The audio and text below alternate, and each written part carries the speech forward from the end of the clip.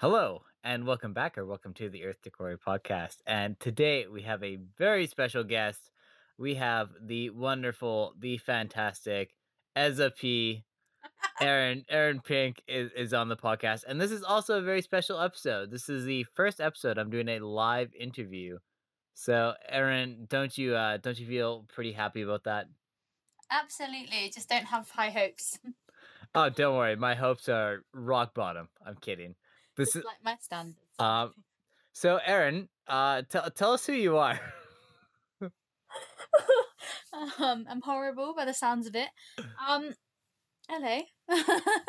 I'm Erin. I don't know. I know Corey, I guess. Yeah, I live in London. I'm 24. Yeah, there's nothing more to say. I'm vegan.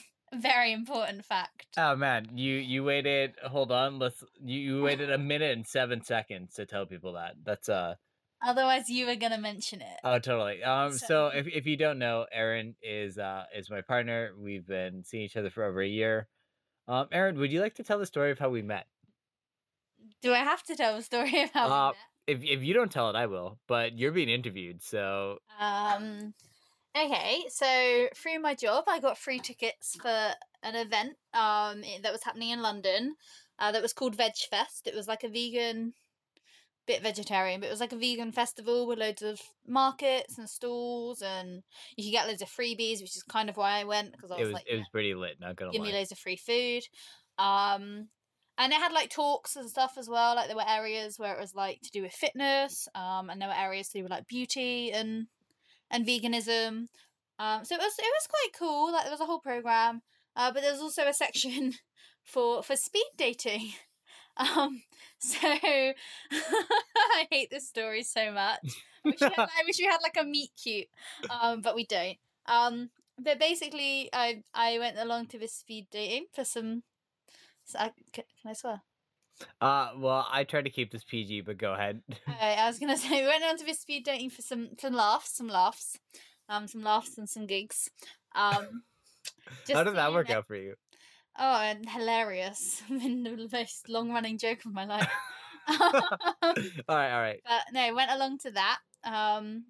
It was quite like good speed dating, because basically everyone had a number, and like you did your little chat and you moved along, and then on a piece of paper you just said yes or no to the number, and then afterwards the woman that organised it came in really late and she was a shambles and we hate her. But basically, if you both said yes to each other, then you would receive an email, exchanging emails with that person. So it wasn't like instant embarrassing or anything. No, it was like you didn't like anyone, or if no one liked you, like you didn't really know about it. You only found out if you matched. It's kind of like Tinder. Yeah, it was like real life Tinder. But it was nice, and there were like it was a big range of people there though. So it was just interesting to like chat to different people for a few minutes. Really, Yeah. That's what I liked. Yeah. And then there was someone there in a bright pink flamingo shirt. Yeah, sorry, there's no flamingos on my shirt. It's a pineapple shirt. But I don't know why I think it has flamingos on. So why did you say yes to me? This is horrendous. You just seemed different. You had, I don't know, you had a very bright shirt on, and I thought, I was like, oh, that's some confidence. That's like, this person's, like, this person has confidence. They seem to just kind of know who they are. And I remembered, well, like, looking back, I was like, who's this person? I couldn't remember if you were from Canada or New Zealand, but I knew you were not from the UK, and that you said that you'd kind of recently moved here. And I was just like, this person seems nice, they seem nice. Like, I wasn't really looking for anything. Like, I know I went speed dating, but I was not really at a point in my life where I was actually looking to make a connection with someone, but I just thought you seemed kind of nice. And I was always looking for more friends. The majority of my friends in London were based around, I guess, my ex-partner. So I was a bit low on the friend front. So I was like, well, we could always, this person seems kind of new as well to this area, thinking you were actually based in London. And I was like, well, we could be friends. If not, like, could be a nice person to just go eat vegan food with. And that's my favourite thing to do. Yeah. To be fair, that's the same reason I went, is because I was like, worst case scenario, I'd meet people, and then I ended up with you. So meeting you. I'm so sorry. Nah, to be fair, you also emailed me first, because you sent me an email that was like, "Hey, some of these emails are getting sent to the spam folder." Because I don't ever remember Karen, who is the nice lady who ran it, sending me an email. Nice. Um, we love Karen because we met through her, but I think that's the only reason I like Karen. Yeah, she is a proper Karen as well. Yeah, so basically it's because I got an email from someone being like, oh, it went to our spam. Like, we Yeah. matched. It seems it has gone to the spam folder. And it turns out that person was friends with like a few other people that went. So I guess like Okay. Yeah. between them they realised this. So then I was like, oh, let me check my spam folder. And then it had your email in it as well. And I was like, is that your surname? How do I pronounce that? Looking at your email, because it is your first name and surname. So I was like, oh. And I was like, well, let me just send an email. Just let you know. Yeah, hello. I think we might have both said yes, and also look in your spam folder because you might be missing out for potential other people as well. So I was keeping your options open for you. Oh man, looking after me before everything started. No, Now you do also look after me, but not really. you buy beans. That makes you happy. But you make me eat healthy food. I So know, right? So Erin, I would describe you as a junk food vegan. Would you? We'll get into veganism, I guess, a little bit. What would you describe as a junk food vegan? I I kind of call myself a junk food. I think I'm actually just more of an efficient vegan. I don't Okay. like to spend lots of time cooking. Um, Sometimes I get home really late from work and I just want quick food. So I will like lunch earlier, just like have a packet of pre-made tomatoey lentils from Tesco that costs a whopping like 70 pence and just microwave that and have that for dinner rather than cook real food like from scratch proper food. But a junk food vegan, I guess, is someone that has a lot of like alternatives. So like I am very excited about the fact that the Corn have released some vegan like turkey dinosaur esque things. Like it's in the shape of a dinosaur. That Actually, excites me. yeah, we saw those the other day in the store, and it almost looked like you broke your heart to like put those down. I don't have enough freezer space. But I would still as an adult be like, maybe I'll have chicken nuggets. But obviously not chicken nuggets. And like I like vegan cheese and I like I quite like meat esque things still ish. Like I'm just gonna eat beans all the time. I don't eat very many beans and pulses, really, unless you're here and then you make me. Um, so I'm just a bit about quick, efficient, and quite often that does involve like meat substitutes and things. Like also vegetables. I do try and eat vegetables, but not to the extreme extent. And I think a lot of vegan food sometimes takes like quite a decent amount of time to cook. And I'm very lazy, but that's why I'm trying to bulk cook more on like a Sunday and then just eat the same thing for days on end.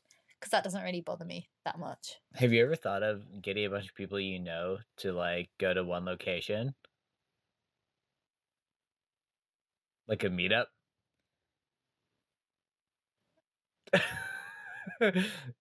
That'd be all your meat substitutes that you needed. You're the worst. Okay. All right. So This reminded me of something, but I can tell you later. Sorry. okay. Um, I'm certified not funny now. Okay. So Yeah. you are obviously from the UK. Everyone. Obviously. Yes, because you sound very posh. Oh, do I need to speak in the proper British accent for people to live out their dreams that you're dating a proper British person? No problem not, because everyone knows I drive a pickup truck and drink too much beer. You But what, mate? but anyway, but you don't identify as like an English person. So what do you identify, and tell us about that? I am a bit of a poo head. In terms of I'm from Cornwall. It's a county for people that don't know. It's the very bottom of England, so it's the very like southwest. It's just like the very end of it. It's the little squiggle at the end. And it's a Celtic county, so Scotland and Wales and Ireland are also Celtic, but Cornwall is also Celtic. They're also countries, not counties. Don't want to sound like an idiot here. But there's a massive thing about Cornish independence. People think that there are some people that think Cornwall should not be part of the UK or should not be part of England, and it should be identified as a separate country. Like there's quite a bit of passion about being Cornish. And I guess I've had to Google a few times, like, can I really identify as Cornish? And then kind of decided I just could, because my parents are not from Cornwall. I was born in Cornwall. Like, I've lived in the same house, or my parents have lived in the same house for my entire life. So therefore I identify as Cornish. And on the census and all these lovely documents, and like even applying for my job now, I put down white Cornish because it was an option, and it is identified as an ethnic minority. Maybe not to the same extent as other minorities, because as I said, we are white and we are basically British, in terms of we don't have the same hardships, and it like blanking. Basically, we still have, you know, I'm still white and I'm still a cis woman, so I don't really have exactly the same issues as other or concerns as other minorities, but it is classed as an ethnic minority to be Cornish. It has its own language, though it's dying. And yeah, so I never class myself as English. I class myself as white Cornish. I'm quite proud of where I grew up. I have a Cornish kilt. Yeah, it's important to me. I love Cornwall. It's very important. St. Piran's Day, which is the 5th of March, which is also my big anniversary, is the patron saint of Cornwall. It's the day of Cornwall, and you sing your sea shanties and you have a pint or two, and it's just a great time.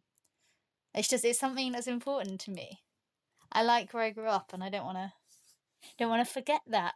Though my parents are English, not technically Cornish, but Yeah, that's how I was raised. that's very legit. Like in Canada, I always kind of identified as like a Euro Canadian, being like a white Canadian.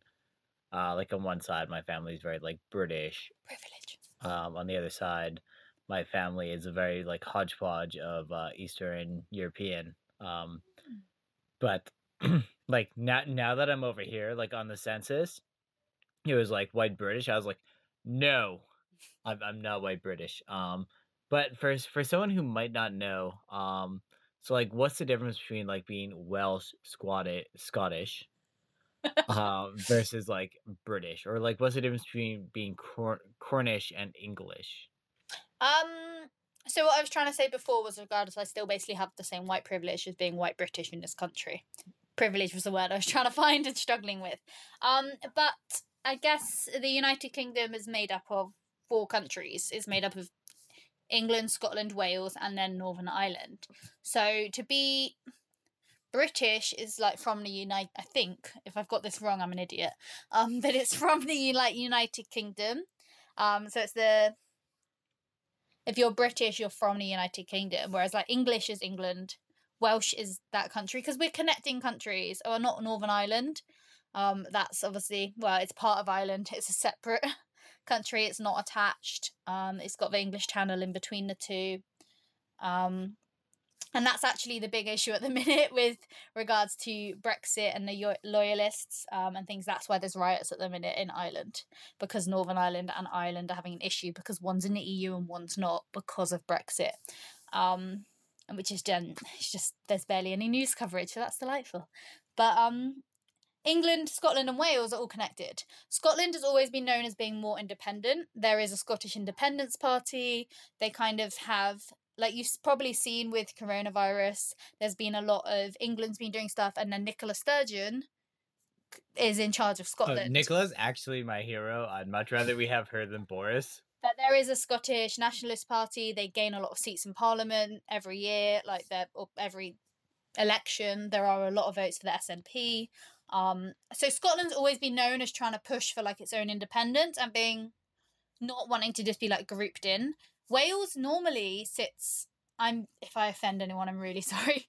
But Wales seems to normally sit like quite dormant in the fact it's actually a different country. Like it is its own country, but it kind of always just does the same with England until like COVID. And this is where Wales has kind of started to go. Well, it always has, but it has its own language and stuff as well. Yeah. It has its own curriculum and all of these lovely. I think it has its own curriculum. It does. They definitely it teach does. Welsh. Yeah. And I believe you have the right to be schooled in Welsh. Yes, yeah. So if you can speak Welsh as a teacher, like you're doing good. You're not concerned about finding a job. But this is the first time I think that Wales have really come across and been like, we are going to have different rules to England. As far as I can remember, normally Scotland sometimes like dispute stuff more, but Wales just seems to just like go along with whatever's decided by the Prime Minister, who's actually the Prime Minister of England. Like, I think. Yeah, because that's actually confused me because Boris sets the COVID rules for England. Yeah. The English part of the UK, but he is the Prime Minister, so my understanding is he should have control over the whole United Kingdom. That really confuses me as well, to be quite honest, because it is like the votes across the whole nation and across the whole of the UK count towards the general election and count towards who is Prime Minister. But with regards to what's happening with this pandemic, Boris Johnson only seems to have control over England and the rules and the lockdowns in England, whereas Wales and Scotland are both doing their own stricter things, it seems. Yeah. Which is funny because the economy is like the whole of the UK economy. It's not like it's England's economy. And I think there is a lot of Boris being quite focused on the economy with regards to definitely lockdown easing. Like Boris obviously is putting money ahead of human lives, but well, this is all my understanding, of course. No, but I imagine in school they probably showed you like a like graphic or something or some sort of chart that showed you like, okay, like the Prime Minister is a Prime Minister. No. This is what they have power over. I don't recall ever being taught any of this. It's just something you grow up with. It's life, isn't it? You learn it. Oh, really? Like it obviously in Canada, and I don't want to talk too much. Like, healthcare is a provincial thing. So when the British government decided Canada was going to be its own country, they listed what was the Prime Minister's duties and what was federal duties, and what were provincial duties. Healthcare fell under provincial duties. Pardon? Nothing. Oh man, I'm being sassed right now for all the listeners. So because of that, like Trudeau, our current prime minister, he controls the borders and stuff because that's federal duty. But at the same time, each I guess like province, each premier and each territory controls their own like vaccinations and their own medical response to their own lockdowns. So like coming here and seeing this like for like country approach, like Wales and the UK having different rules. Northern Ireland's been doing something totally different and as well. Northern Ireland, and then seeing and like vaccine rollout is very different as well. Like it's fascinating. and seeing like Boris make decisions as a prime minister, but his decisions only count for like one part of the country. Like very much confused me as an outsider. It confuses me as well. It's not something I think that I recall ever being taught, is like what the Prime Minister does, who they are, understanding of like the House of Commons and how that works, how your local elections work, that represent your constituency, which is your local area. Yeah. So like we have counties in the UK. Obviously you have provinces, but your provinces are huge. We have a lot of like smaller counties in the UK. I've wrote all over books. Yeah, exactly. So like Cornwall is a county. They're all kind of quite small, and within that county you have different constituents and you have a different leader for each of those constituents. Yeah. Like that's your member of parliament to represent you. Which is kind of funny because the one that's currently our chancellor for are very, very low. So yeah, you've got your it's funny because like we have in Cornwall, Steve Double is our local has our seat in Parliament for my constituency. But then, like, within your constituency, you have local chancellors that do even more local stuff. I don't really understand how it works. I probably should. You should. You Um, should.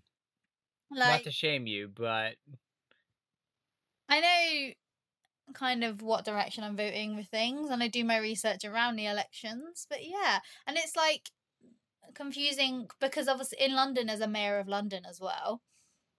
And I don't quite understand what the mayor of London has control over that's different, or like what they can do that makes a difference compared to the leading power in government, compared to the Prime Minister.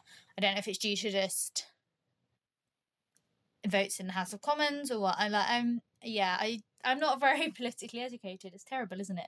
I tried to get to. I look into it a bit, and then I just end up getting really sad and end up kind of hating everything about it. So there's a squirrel in your garden right now. there is a squirrel outside the window. Oh Yes. man. So my attention span is literally that of a squirrel. But I don't blame you. I don't really like your geography because you guys call social studies geography, and I don't really like your history curriculums. I don't think they inform people of how. So when I was at school, I think we learnt our politics and citizenship. So we had geography, which was geography, like human and natural geography. And then you had your history, but then everything to do with like we had citizenship, which is separate from RE. So RE was all your religion chat, and learning about your different religions, though you only ever did Christianity and Islam. That was basically it. You didn't look into anything else beyond that. Just for context, my understanding, those are the two major religions in the UK. Yes, but you never looked into like really well, you did a bit on like Judaism because like you can't really do Christianity without discussing the Old Judaism Testament a little bit. But like we didn't do much on Sikhism, and then what you did learn about Islam, I think, was quite limited. Oh, probably. It was tiny. It just seems like the British people in general don't have a handle on it, or they haven't taken the time, because it's very strange to me, like being a white teacher. I've been to the mosque in Cheshire a few times, but like you're even giving me the face, like why would you go? Whereas I guarantee most teachers in the school have not gone to the mosque, and I would be absolutely appalled if I knew any Canadian teachers who haven't been to a powwow. See, this is where I was not giving you a face of like, why would you do that? But like, that's unusual. But this is where it's unusual. We're going really off topic here. But like, this is where I think it's deemed unusual that you live in the town that you teach in. In England, particularly secondary schools, it's quite a common thing that you will live in the next town over or wherever from where you teach, because you don't want to see your students out and about. Like, I think there were very few of my teachers that actually lived in our local area, because you didn't want to like mix your school and work life. That's deemed as like the fact that you live and you see your students like just casually when you're buying your groceries at the farmer's market. That's like odd.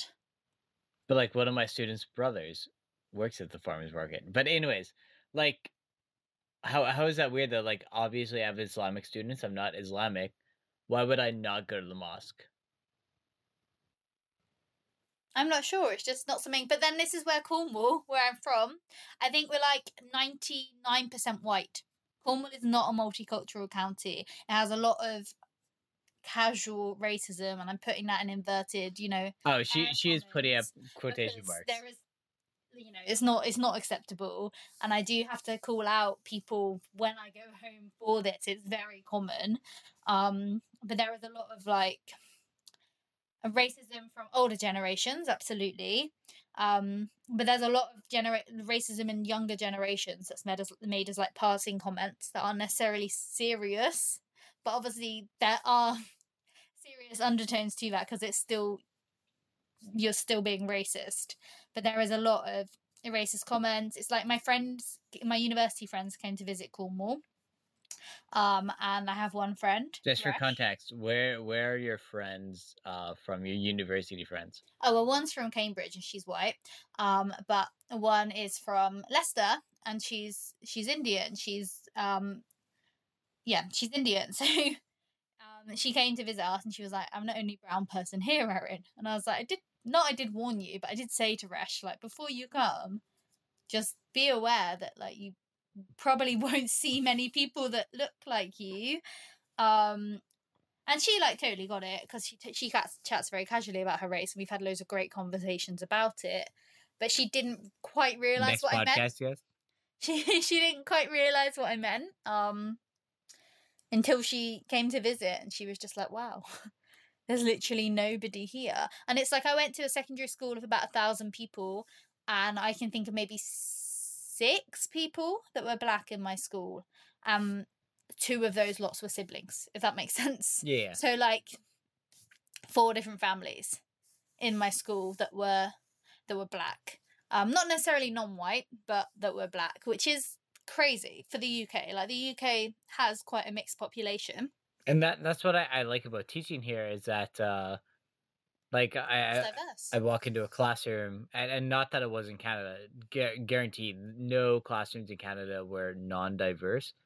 Especially where like I was teaching in Saskatoon and Prince Albert, but like in the UK, you're confronted with as many cultures as possible, which I really enjoy. Yeah, it's a cultural hot pot, I think, as we refer to it in citizenship. With regards to, we've had a lot of different cultures that a lot of different people have moved here, and it means we have a really diverse and multicultural country, even though it's still fundamentally very racist. Oh, As a yes, it is. country, Yes, it and it is. has all these issues, but we have a lot of diversity, which I think is great. And I hope that it just means that we are continuing to move a bit further with regards to racial equality in the UK, ignoring that recent government report that stated we are 100% not racist and the whole country is an ideal model. You have a conservative government, let's be honest. Yeah, that was not my choice. I did not vote for that. That's interesting that you said hot pot. That's what we called it. It was like a mixing pot. I think where like you put in all your different. We referred to it. I think when we looked at it in school, we were referring to like the fact that we had like Romans and the Vikings and all of this that are then mixed together to make different parts of the UK and why we have such varying accents and things. I think that's where we looked at it, but they basically called it like a cultural hot pot or a mixing pot. Okay, because that's the same language America uses. In Canada, we call ourselves a mosaic of different cultures. And as you know, a mosaic is a picture made up of many other smaller pictures. Mm-hmm. So nothing's like, everything makes up Canada. Everything in the picture is just as equally Canadian, which is obviously like a different context. Anyways, to shift gears here. Oh man, No, I prefer that. I prefer the mosaic approach because it's like each piece remains its piece and aids to the bigger picture. Whereas if you think of like a melting pot or a hot pot, you're basically like shoving it in, and some things would disappear within that. They wouldn't contribute as much, and I think that's a bit sadder. So, no, that's very true, and I'm quite happy that we view ourselves as a mosaic, and I hope that we continue to and really promote that. So last month, obviously we're in April now, but last month you ran 100K. So how was that? It was not super fun. It was okay. Basically, I tried to start running multiple times last year, and then I kept like giving up for a while. I kind of got into it a little bit more in like July, and then I wasn't very well, so I didn't. And then I get really like, I don't want to go back, and get really like stressed and quite anxious about it. I just about like exercising in public and stuff. It causes me quite a lot of stress and anxiety regarding that. Which is why I used to go to the gym so I could use the treadmill, which is pathetic when there's like land outside. Oh, man. It's like a whole thing to overcome running outside. I've been running on the riverbank, and it's been like absolutely fantastic. But that's great for you. But for some people, like having people see you and seeing you exercise is like a stress for them. And it causes them a bit of anxiety. So, but like I was kind of on and off a bit last year, and then I did okay in December last year because I did a Strava challenge. Also, so I had to run 4 times a week. I was around a little bit. Only over Christmas. But by that point, I'd done 3 weeks of the Strava challenge. So if I didn't do it last week, what was the point in doing any of it? Right, so like I had to do it. I just had to make my 4 runs a week. Fine. So that was okay. And then I was at yours over Christmas, so I completed my Strava challenge and then just kind of didn't really do much beyond that. And then January, it was just so To be cold fair, and I it was wouldn't want to run in miserable. Chesham either. Oh, there's hills. I don't like hills. That's why I run out of Chesham. I have to come back to go to my house, but like... Even the hill to your house, too much. I don't want to do it unless I have to. Oh man, I almost end all my runs on that hill. Yeah, well, you're a maniac.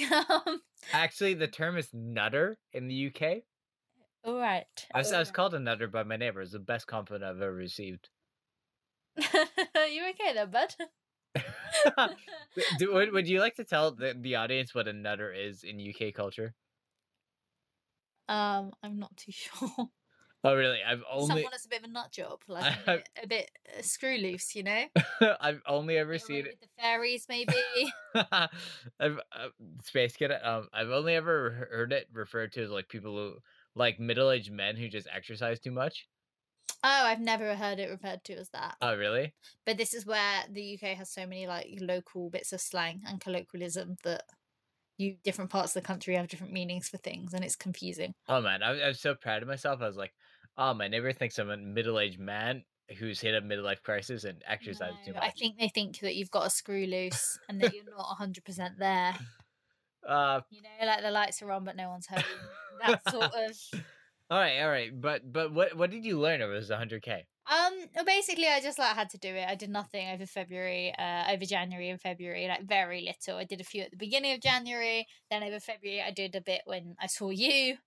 But it was raining and it was cold and it was dark by the time I was home from work or before I went to work most days. So yeah, I decided to run 100K. I had to set myself a little a goal for March. I was trying to be a bit healthier. I don't know what I learned.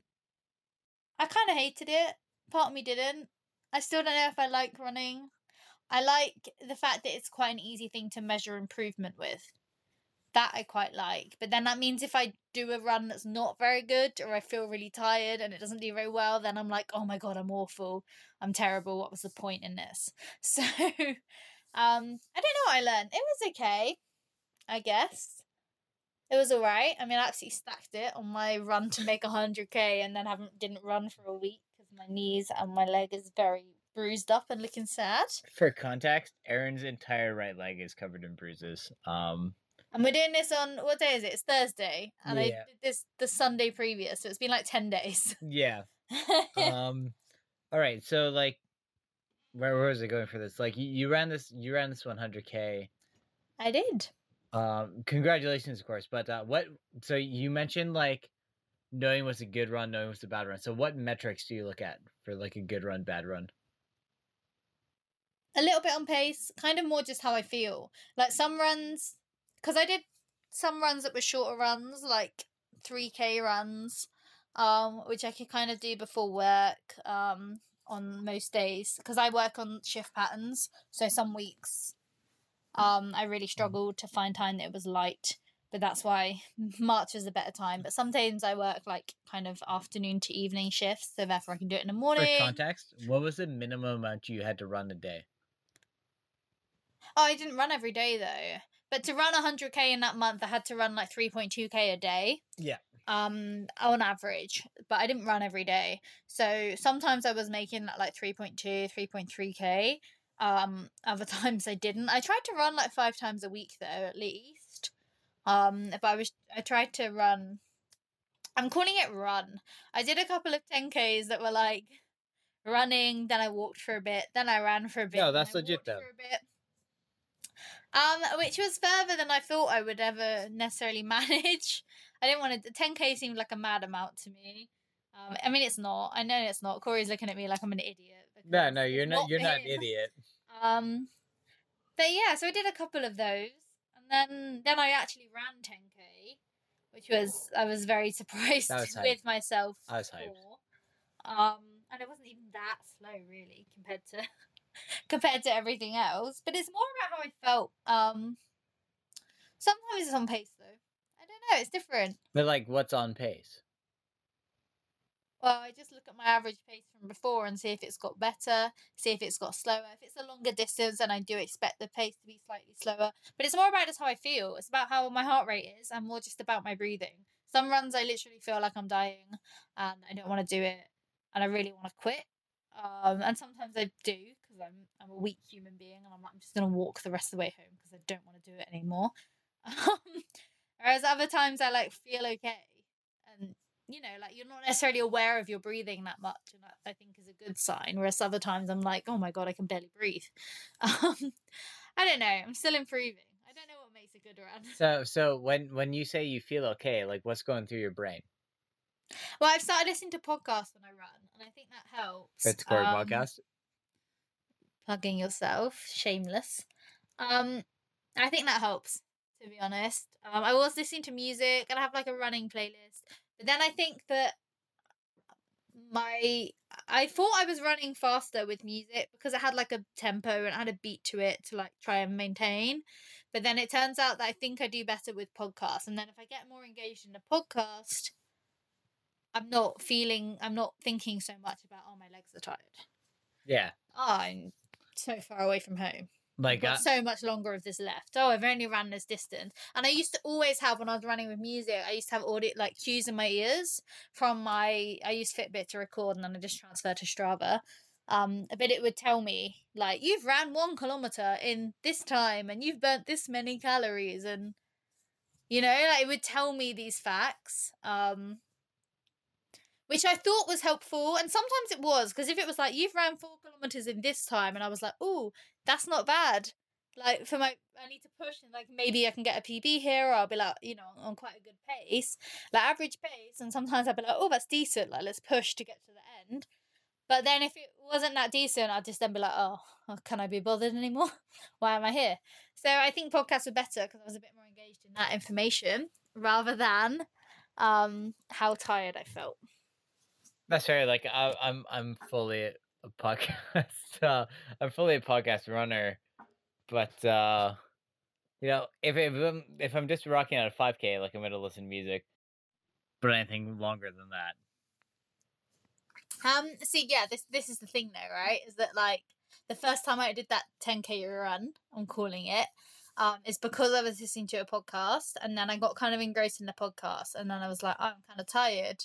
But then I looked and was like, oh, I've ran quite far. I'm gonna try and hit 10K now, because like I've gone well past 5, so I might as well go for 10. Yeah. Because I didn't have the like audio cues on, being like, you've done 1 kilometer, you've done 4 kilometers. This is your average pace. So I thought that was helpful. So now I try not to have that on. That's true. Is there any podcasts that you want to shout out right now? No, I can't think of any good ones that I listen to. Definitely not this one. That's all. Actually, you've never been a fan of this podcast, I don't think. I listen to every single one of these podcasts, which I appreciate. No, I like it, but I listen to you talk a lot, so I'm kidding. To be fair, I do like your podcast episodes where you interview people, though. Because I know these people, like, you mention them in your life, so it's nice to like hear them and learn about them, and I like that. Those episodes also do the best. So what would you have to say to like and I don't want to put you in a box, but would you consider yourself like an amateur athlete? Absolutely not. No. I still don't like exercising very much. I'm trying to learn to like it. But not really. I've never been. I mean, I did like, I guess, physical activities growing up, and I guess in terms of like, I did like windsurfing, which does actually require like quite a bit of strength and balance and stuff. And I danced since I was like 4 or 5 until I was like 18. I did like tap ballet and like modern dance. And yeah, I did like lifeguarding, so I did a lot of swimming and like windsurfing and sailing. So like things that were active. And as part of the Scouts as well, so we did a lot of like hiking and stuff like that. But I still don't necessarily like straight up exercise. Okay. I'm still trying to figure that out. But you're 100K further than someone who's still on the couch last month. Yeah, but I don't class myself as an amateur athlete. So what would you say to that person that you're 100K in front of who's still on the couch? What would you tell them that maybe you learned or got out of this experience? What advice would you give? Have some comfortable shoes. That's my advice. No, mine are like 8 years old, and I keep getting blisters on my heels, and then I kept taping up my heels with medical tape and plasters, and then I started taping up my shoes with medical tape because I was like, well, I have to take off my heels every day. If I tape the inside of my shoe, that lasts longer. Yeah. Get some comfortable shoes and get leggings with pockets. You can put your phone in your leggings, because that was a game changer for me. Like, really, it sounds pathetic, but like summer last year, I was wearing like a running belt, which isn't really a running belt, but it's like the sort of thing when I was traveling, I put my passport and stuff in. It like sits on your stomach. Yeah. But I was putting my phone in that to run, but then that was like aggravating because it moved as I ran. So then I had like a vest top on, then I had that on, and then I had my t-shirt on to run, and there was so many layers, and I was so sweaty, and it was not comfortable. Get pockets with leggings. Treat yourself to like good. You need like you don't need. The good thing about like running and stuff is it's an accessible thing. You don't need to spend significant money on it, but I would recommend getting like decent-ish stuff. So you probably don't relate to this because you wear shorts, but like get like decent enough leggings, preferably with pockets, but ones that aren't gonna like fall down all the time as you run. Yeah. And like try and buy some decent-ish sports bras, or you're just going to be a bit uncomfy, or you're going to get chafing if you run consecutively for a lot of days and stuff. So try, and if you're going to run in the cold, you need something warm to wear. That's true. Like, that's true. It is accessible, but you also make sure that you're doing right by yourself and not making it more of a miserable experience than it already is. No, yeah. Well, I wouldn't call it a miserable experience. Did I ever told you? So when I got into working out, I refused to buy myself any like exercise gear until it was a year. So I was in university. And this was my third year university. I was wearing my like grade 7 gym shoes, my grade 7 like running shoes for like when we had PE in the university gym, lifting, and I didn't buy myself new shoes until I like hit a year. And then I bought myself those Innovs that I always wear, the like red and blue shoes. Those are my lifting shoes. So like yeah, but it's probably better to like do that beforehand, because I had a year of like bad squats because I was wearing like literally running shoes to like squat. I mean, I think it's good to like give yourself a goal always. That's what I found really helpful, and that's why I'm actually really glad that I did join Strava. Even though I kept it like really private for a while, like I wouldn't even let Corey follow me on Strava because I was just like, oh, I'm terrible. This is a big thing in a relationship. I don't like people being aware of like my exercise and fitness. It stresses me out. But like I could join like challenges and stuff, and it meant I had goals. So I think if I hadn't decided that I was like, right, I'm gonna run 100K this month, I would have maybe not done as much. And like I told a few people, like, I'm gonna run 100K this month, I'm gonna do it. So then I had to. And it's like in December, like over Christmas, I would have done absolutely nothing except for the fact that I'd already decided on Strava, which I mean, it stood for nothing. This challenge, literally, I manage it. I got a little badge that sits on my profile. If anyone ever goes on your profile, they don't. They really don't. Like, it doesn't gain you anything. Like, I would have got money off if I spent hundreds of pounds on some website. Yeah, that was the other go of it, right? But that didn't matter.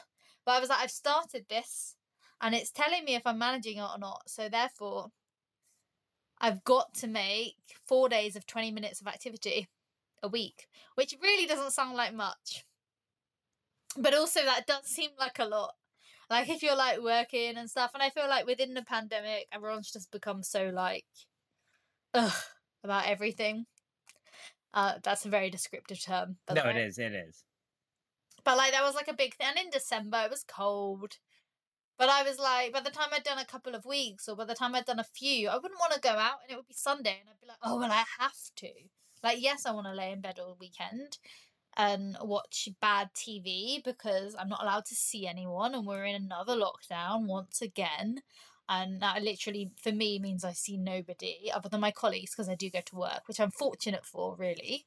Um, but no one in my life is close enough to be within walking distance of, and you're not supposed to use public transport.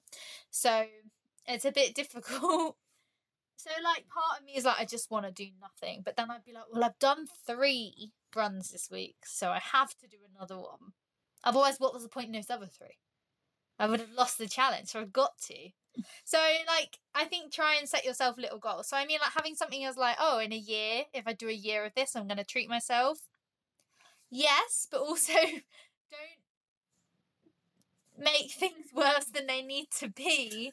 Particularly with shoes, you need to have good shoes. That's right. Yeah. You really need, particularly if you're like running a lot, you need shoes that are comfortable. You're going to end up with foot problems further down the line. You're going to end up in discomfort. I've injured myself, like my hips and my knees, with having not good shoes. Yeah, and then you went to that running store that we found, and the woman watched you run a little bit and was like, "Your hip causes you pain," and you were like, "Whoa."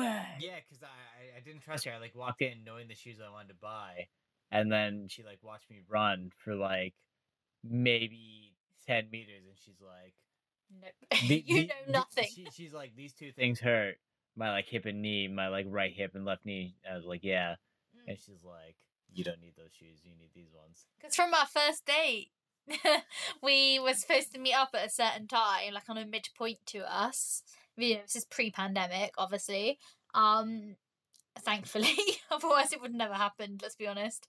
But yeah, I like had heard nothing from you all morning, and I was like, To be fair, I didn't use Strava at the time, but I was running a half marathon. Well, okay, but that means nothing because you didn't reply to me all morning, and I was like, "Where is this?" It means nothing to me now because I can do those like at pace, pretty like, and just bang those out. But all right, big man, calm down. Flexing on everyone. That's what this podcast is about. Yeah, subtle flexes. Yeah. I'm glad I can accommodate that. This episode might be titled "Subtle Flexes." But on basically on Ezza P. on our first date, I basically heard nothing from Corey all morning, and like we'd already made a plan of like, oh, let's meet around this time at Wembley because it's kind of like middle-ish for us. And yeah, and I had nothing all morning, and I was like, well, I'm just gonna get ready. And I mean, didn't really get ready much. I'm lazy. I'm very lazy in my aesthetic. But like, I got ready to go, and then as I was like walking to the station, I got a text being like, yeah, so I'm not gonna be there on time. And I was like, oh great, and your hip basically just like messed up, like partway around your run, right? So you just have to like hobble home. Yeah, you're halfway along your run, like quite far from home. You have to basically just like hobble home. So yeah, your hip messes up. I don't know why I was telling this story. we were talking about the benefits of good shoes. Get some good shoes.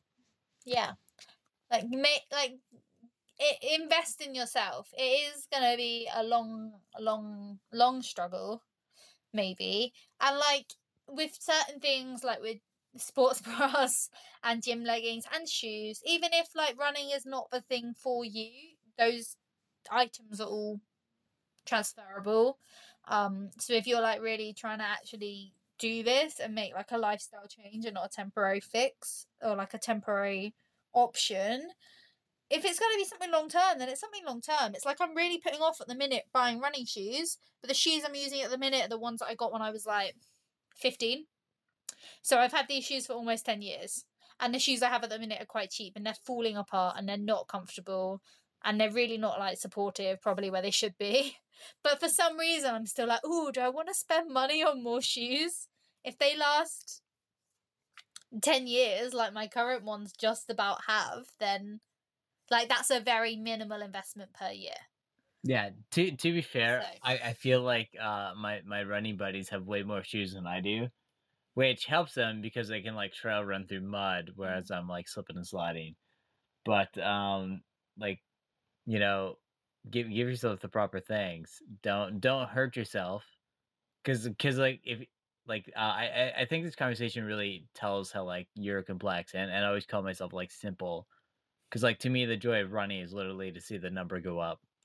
Like I run looking at my watch and being like, "Oh, I ran another K, yay!" Whereas you're like, I need this like complex goal. I need like motivation. I need like a long-term goal-ish, like moderately long-term. If it's too long-term, then it's too far away. Can't be asked. But like, it needs to be like semi-long-term. And I think if you are trying to go for like a long-term goal, then you need to break it down into smaller things so that you have like. I mean, honestly, who am I to talk? I'm rubbish still at everything, but I'm improving. So That's what matters. That's we're what matters. focusing on that. You know, it took me getting you on recorder to actually admit that you are getting better at life, and I love to see that for you. Well, it's just like yesterday we went on a run and I hadn't ran since I hurt my knee because I hadn't put on leggings because it really hurts to put anything of pressure on me wounds. Me poor little wounds. Because I absolutely stacked in the middle of the road like an idiot when I was on pace for a good PB. So that was the saddest That's thing the about biggest it. L. And I made a hole in my leggings. You're That's basically a really runner. sad because these are not very No, cheap leggings. losing the PB is like the biggest L. Ugh. But yeah, also my leggings aren't very cheap, but it was worthwhile because I wear them all the time and they have pockets. And it's great because it means I can put my keys in one pocket with a little mask and I can put my phone in the other pocket and it's sweet. But yeah, I'm still bruised. But yesterday, like, I don't know. We managed 5K and I spoke to you ish. Yeah, yeah. You know, ish. Yeah, you weren't dying at I all. wasn't dying. And I thought I was gonna die. No, And you I were still pretty made fine. 5K Yeah. without dying, you know? And yeah, like it felt okay as well. And then my Strava gave me a PB. Corey's Strava recorded a lower distance, but it's the same route I kind of do semi regularly that always comes up at a similar distance. So I'm taking it. But my Strava gave me a PB and I was like, oh, okay, decent. And you're almost at sub 35K. That's benchmark. But still, we're trying. I'm trying. My pace is not great, but we're getting there. But like I felt so much better in that run. Like I didn't think it was fast. I thought it was really slow. The whole time we were running, I was like, "Oh my god, this is lasting forever. I want to die." But also that's because my knee was really hurting. Yeah. But then I guess I don't know. I took it like, but like it's like even like though I ran 100K in March and then I hurt myself and I was like, right, I can't go running for a little bit because I literally couldn't put on leggings. And like even just when I put on tights for work because I have to wear tights and a dress, like it was just uncomfortable. There was too much pressure on my knees, so I got away with like shitty thermal leggings for a few days, but couldn't beyond that. But like for some reason, even then, just by like being like right in March, I'm gonna try and be healthy. I was like, okay, so I can't run. So let me finally start jumping rope. And I've had a jump rope for I think literally since I moved into this house now, so for like 2 years. I've bought a jump rope and I never used it really. Oh, other than to jump a little bit and be like, oh my god, this is hard. This used to be easy as a child. And I was like, oh, this is effort. I'm not doing it again. And it's just been sat in my cupboard. But because I couldn't go running, but because I kind of eventually got into like, right, I'm going to do this semi-consistently, I was like, well, I need to do something while I'm not running. So, and I was like, well, I can wear shorts to jump rope because I can do it in my garden and I'm not going to see people. And I'll just start out. I watched a lot of jump rope challenges on YouTube, to be fair. But like, I was like, let me just start out minimal and then let me just add 100 jumps a day. Are you But then I think that has helped my cardio because yesterday on our run, I didn't completely die. Are you saying that, and you mentioned lifestyle change before, that you've made a lifestyle change? Ugh. I was trying with March. It was March. You know that New Year motivation that a lot of people have to change their life? I did not have that this year. 2 months later. I did not have this at all. I was just like, oh, we're still in lockdown and it's miserable and I can't see my family and everything is miserable. And there's nothing to look forward to. And all those lovely things in a pandemic that I did not get that New Year motivation to change my life, which is why I did nothing in January. I went on 3 runs in January, all within the first week. We had a good time on New Year's, though. I did nothing for the 3 weeks. We called your parents, you remember? No, we called my parents. We called your parents. We recorded a video for my parents. Oh, no. Didn't we just record a video and send it to both our parents? You've gone crazy. My parents would have been sleeping. They don't do New Year's. But yeah, like, it never came. And then March was coming and spring was coming. And, there were flowers. And I was like, there is hope in life. And with that, I'm going to try and take some motivation because I was feeling it and be like, I want to be a better version of me. Because I knew in those couple of months where I did nothing, almost did a swear again, where I didn't do much, I was like, I'm just going backwards here. I'm not maintaining, I'm going backwards. And I tried hard in December to improve. Yeah. So now I'm not helping that. So I need to try. I need to lifestyle change. And this is where I've spoken to my aunt quite a lot. Actually about this because she runs. She started the park run years ago because my uncle dragged her there. Like she didn't want to do I it. really liked your uncle. That's because all he does is, well, not all he does, but he cycles a lot and he runs a lot and he finds a lot of joy in that. Hurrah! Something in common. You married. You're dating your uncle. Please don't say that. You don't speak French. It's okay. Yeah, I don't have that sexy French accent. I'm sorry. Oh God. I'm not going to share this podcast out there for any of my family to listen to. Lovely. I will. But basically, like my aunt, I speak to quite a bit about this because she also didn't like running. Like Patrick, my uncle, used to drag her to the park run ish. It was like, oh, we're gonna do this, and she was like, fine. And she still doesn't like it. Like we spoke about this. Oh, Went to yeah. visit my aunt and uncle and my cousins on Monday actually because we get to see people outside now. It's For thrilling. context, we're recording this on Thursday. Yes, sorry, I've said that already. But she still doesn't actively enjoy running. But after a run, you're like, I've done that. That was a good thing that and you done. feel good, right? Ish. Sometimes I'm like, I can't breathe. But yeah, you feel better in afterwards ish, a long term. But she still isn't like, I want to go for a run. And she's been doing this for 4 years now. But she was working towards doing a 10K. But she said that, if she wasn't meeting people to run, because she had a friend that she went running with, she was like, half the time I don't want to go, but it's like the knowledge that, oh well, I've agreed I'm gonna meet my friend and we're gonna run together, that she's like, oh god, I have to run, I have to do this. That's the motivation. And it's a bit of a struggle if you live on your own sometimes to motivate yourself, which is why I made my rubbish little Instagrams. As do you want to plug it? No, as my own way of holding myself accountable, even though I've posted nothing for a week.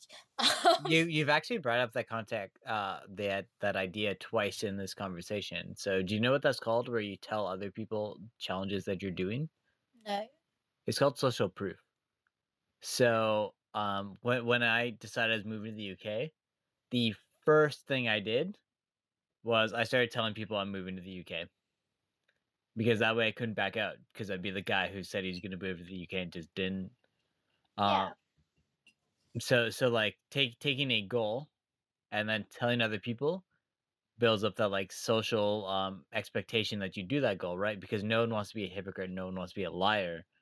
So I'd be like, hey, I'm going to move to the UK. I was like, oh crap, I actually have to move to the UK. I don't want to be a liar. Was that the worst decision you've ever made? Swings and roundabouts. Yeah, you guys don't call them traffic circles here, so swings and roundabouts. Yeah, no, I get what you mean though. It's basically, it's like holding myself accountable to do things. I think that's part of we literally spoke about earlier, just in general chat. I think that's part of why I became vegan, because I told people at work oh, I'm going vegan. And I worked in a restaurant, in a hotel, and they were like, you won't manage that. So then I was like, well, I will. So I will. And because I told people, I was like, well, I'm going to do it now. And I was like, well, I've done it now. Can't go back. And you did it. I feel like... How long have you been vegan? Similar-ish to you. Yeah. So you went very extreme. I did a very staged approach to going vegan. And there's no right approach to it. If anyone's considering it, it's all about just taking reasonable steps. And I think that's the same for a lifestyle change, right? If you try and do something extreme, you're more likely to be like, bun this, don't want to do it no more, this is difficult. That was terrible English. No, but Um, small steps over time, right? but it's about like taking small steps of change. So luckily, I guess, my parents are quite like chill in terms of my sister's been vegetarian since we were Yeah. early teenagers. Um, and it's always been fine, like to accommodate her. I know some people struggle because they live in households where their parents are like going mad if they want a different dietary lifestyle to them. That's crazy to me. How dare you not kill animals? My parents are chill with most things in life. Like as long as it's not really harming anyone Your else parents are quite nice. or harming yourself, then you live your best life. You be happy. They let me harm myself way too much with liquor, though. Yeah, liquor's fine though. That gets the pass in my house. Ah, That's how you bond. I miss your dad. Um, but like they're Can I quite send him this episode because I said I missed him? sure. Because that's genuine. He's a good guy.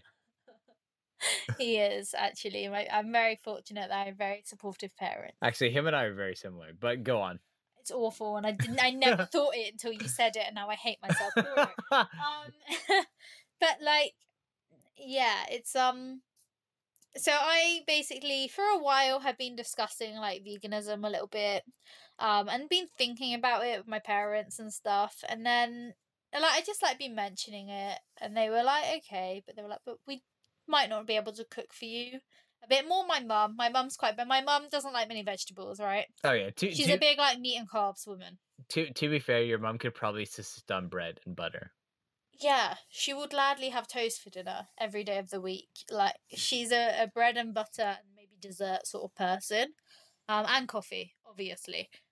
She doesn't drink water. She just drinks coffee, and that's like factual. She hates water. She doesn't like the taste of water, but she'll have it boiled with coffee.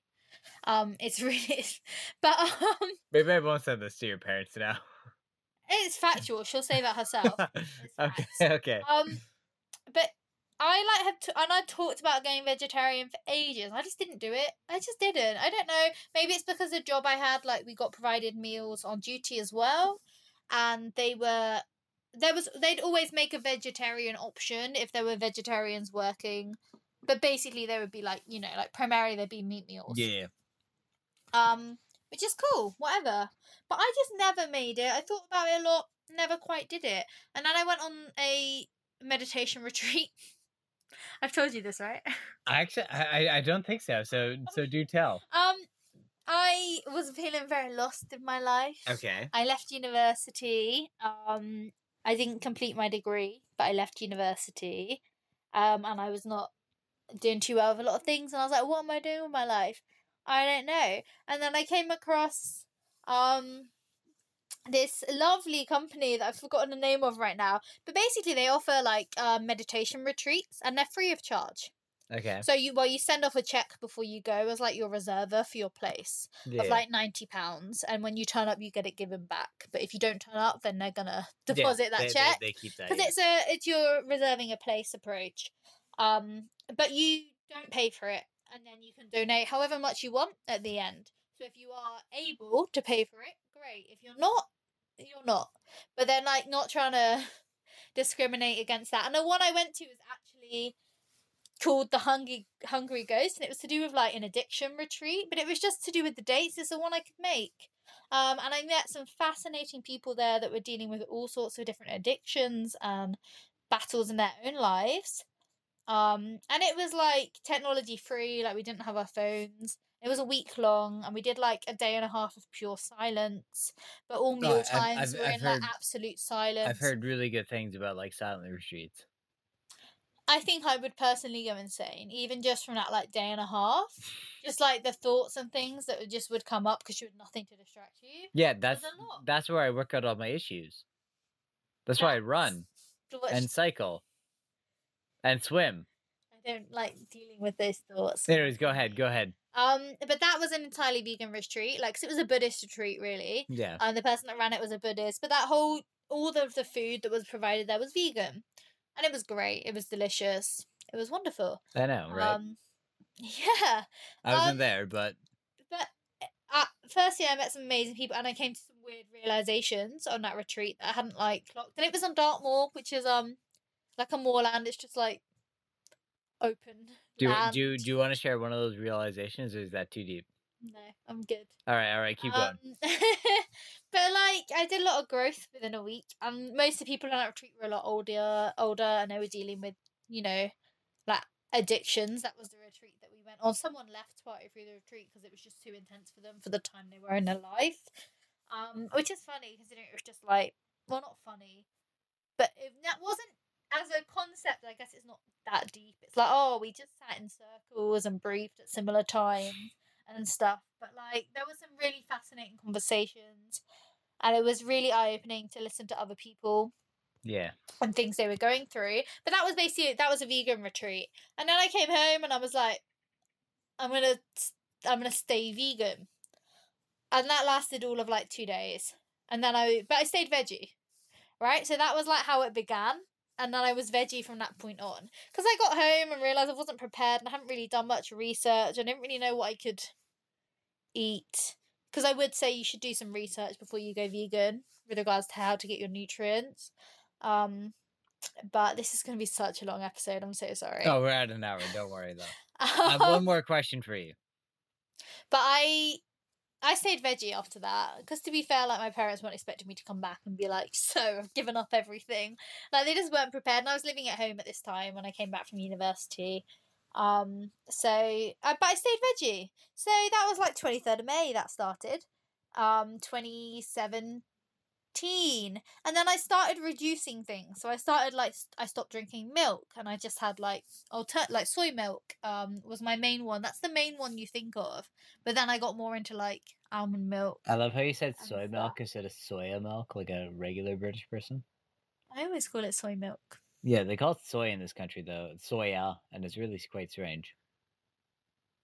I guess it is soya, but then like if I'm going to order coffee, I'm like, can I have a soy? I know, Can I but have a soy iced that's how latte? the rest of the world calls it. But anyways, keep going. I interrupted you. But I started like swapping out small things, and I basically before I moved to Russia for a few months. This is going on a very weird tangent. I love it. But I moved. I went to Russia, but I started by this point like I'd stopped drinking milk. I'd stopped eating eggs as eggs. I was still eating cheese because I like cheese. I do. I do. It was the hard like one of because like cheese alternatives are not or were not. I'm actually very thankful as a modern day vegan. There's so many alternatives because, as I said, as a junk food vegan, as such, I like having fake cheese and I like being able to get like fake yogurt and fake meat and stuff, which you wouldn't have got 10 years ago. Even like when I first went vegan or when I first went veggie, your only options really for sandwiches were like cheese and pickle or like falafel. You would always be the falafel wrap. Like that's like the OG of vegan food options. If you're going to like I a know supermarket, you were so offended the other day when you had to get one. Ugh, I never get them anymore because you have options now because it's become trendier and because the demand has increased. Companies are adjusting to that and it's a wonderful because more people are plant based. But yeah, I still ate cheese and I still ate things with eggs and dairy in. So I'd still eat cake at this point, but I wouldn't like have poached eggs on toast, which is a very staple meal in my household. So that's once a week you'd have poached eggs on toast for dinner. It's a great food. But like I wouldn't have eggs as eggs, if that makes sense. Okay. And I didn't really have like dairy. I didn't have like milk or yogurt. So I was like in the transitioning phase. And this was from like the May really, because I didn't do that long as veggie where I still had milk. From the May all the way through until the September. So this was like quite a long time it took me to like cut out these small things. To the September where I went to Russia in October. But I was qualifying at this time because I'd left university and I was a bit bored. I did a teaching English as a foreign language course online. And I qualified to teach English as a foreign language. Like the course name. So I went to Russia to teach English. And then I'm very glad, to be honest, that I wasn't vegan when I was over there because they didn't seem to have much of an understanding on vegetarian. It's quite difficult to get fresh fruit and veg in Russia. They have to import it. They can't grow it. It's snowy. Oh yeah, and Um, and the EU, my understanding is can't directly sell food to Russia, can they? I don't think so. I'm trying to remember the conversations I had with my flatmate, who was also the teacher that I taught with, because she spoke Russian and I was only allowed to speak English in a classroom. And and Um, and you said you never tried borscht, so I imagine there wasn't any borscht around or sauerkraut. I just don't like the idea of sauerkraut, to be honest. I And I could don't know literally about live off borscht, but sauerkraut. I basically would eat a lot of like frozen vegetables there, but I ate a lot of cheese, and I had like I think I had dairy yogurt with like cereal and stuff, but I still wasn't drinking milk. So that's the first time I got into black coffee was in Russia. And And and then th- and then I started cocaine. but my housemate was a certain what's it called? A divination? Denomination. Denomination. Oh, we've messed this up. But it was a certain branch of Christianity that she for like a month of the year for a certain period of the year Lent. she was basically plant based. Or is it Lent? No, it wasn't Lent. All right. I don't think. But so she luckily right, I found this supermarket that did Outpro soy milk and this was huge. I was like, Yeah. yes. And then I bought it and then I went back to visit. So it was a bit far away and I didn't travel that far to go to the supermarket because it was snowy and cold in Russia, shockingly, in Wait till you see Moscow Canada. between like October to Christmas. Was not the warmest of times. But it was fine, but like I wouldn't go super far. Also, I spoke no Russian. I still don't speak. I barely speak Russian. I could say like, please, thank you, hello, goodbye. Can I get a black coffee? Or like, can I get an Americano, no milk? And then I do not speak Russian. They were like the things that I could say. I can't say the coffee one anymore. Everything else, just about remember. And Oogle is corner. I remember that because I found it funny. I don't know why, but I remember that from our lessons. We were teaching the kids the English. But yeah, so I went to a supermarket called Da. And they had soy milk, and I was like, yes. And it was like Outpro soy milk, like a big brand of soy milk, Western soy milk as such. So I was like, yes. And then I bought it, and then I went back and I bought the next one. And I was like, there's the same amount here as I left last time. Every time I went, and it was like a week and a bit away from each other. And like I'd left 2 cartons, I came back and there were 2 cartons. And then it got down to the 1 carton, I took it and I was like, And I came back and they just never restocked it. And I was like, oh, no one is drinking this soy milk but me. So she was like, oh, I know this other supermarket. And it was a bit more like of a farmer markety supermarket. Okay. Like a bit less of a chain. Yeah. And they did their own soy milk. Ooh. And it was like earthy. Like you drank it, it was like, ooh. Like it felt rough. Like it felt rough. It felt really earthy. It like punched you in the gut. To be fair, we have ooh. some soy pulp that we're gonna turn into hummus right away. So Yeah, but it wasn't like like it wasn't like sweet and smooth. It was yeah, like it punched you in the gut, and I was like, "Oh, it was lovely." very Russian. Yeah, yeah, a little bit. But I did spend a lot of time at McDonald's when I was in Russia because it had free Wi-Fi. And it was one of the few places in Russia. They had like the cloud, which is like a free Wi-Fi over here, which just is in like a lot of public spaces. But you had to have a Russian phone number to sign in. So I was in a stinker because I took my UK phone with me to Russia. So when I was out and about, I had no internet. I could call people if I had to, but basically I didn't. To be fair, not having internet is traveling hard mode. I had it in my house, obviously, but I didn't have like data. So McDonald's, I could get Wi-Fi. So I had a lot of like potato wedges. Russia had potato wedges in McDonald's, and it was great. And I had cherry pies, not apple pies. That was also great. And they remain accidentally vegan, so we loved that for me. You're looking at me like absolutely disgusted, but No, I'm looking at you quite happy. yeah. So, but I'm thankful that I hadn't gone full vegan before Russia because I would have struggled because I like ate quite a bit of cheese, or I would eat like mushroom ramen from the supermarket. I didn't really know what it said on it, but I knew it was mushroom. Like it wasn't the meat one, but it probably had something in it that made it not vegan.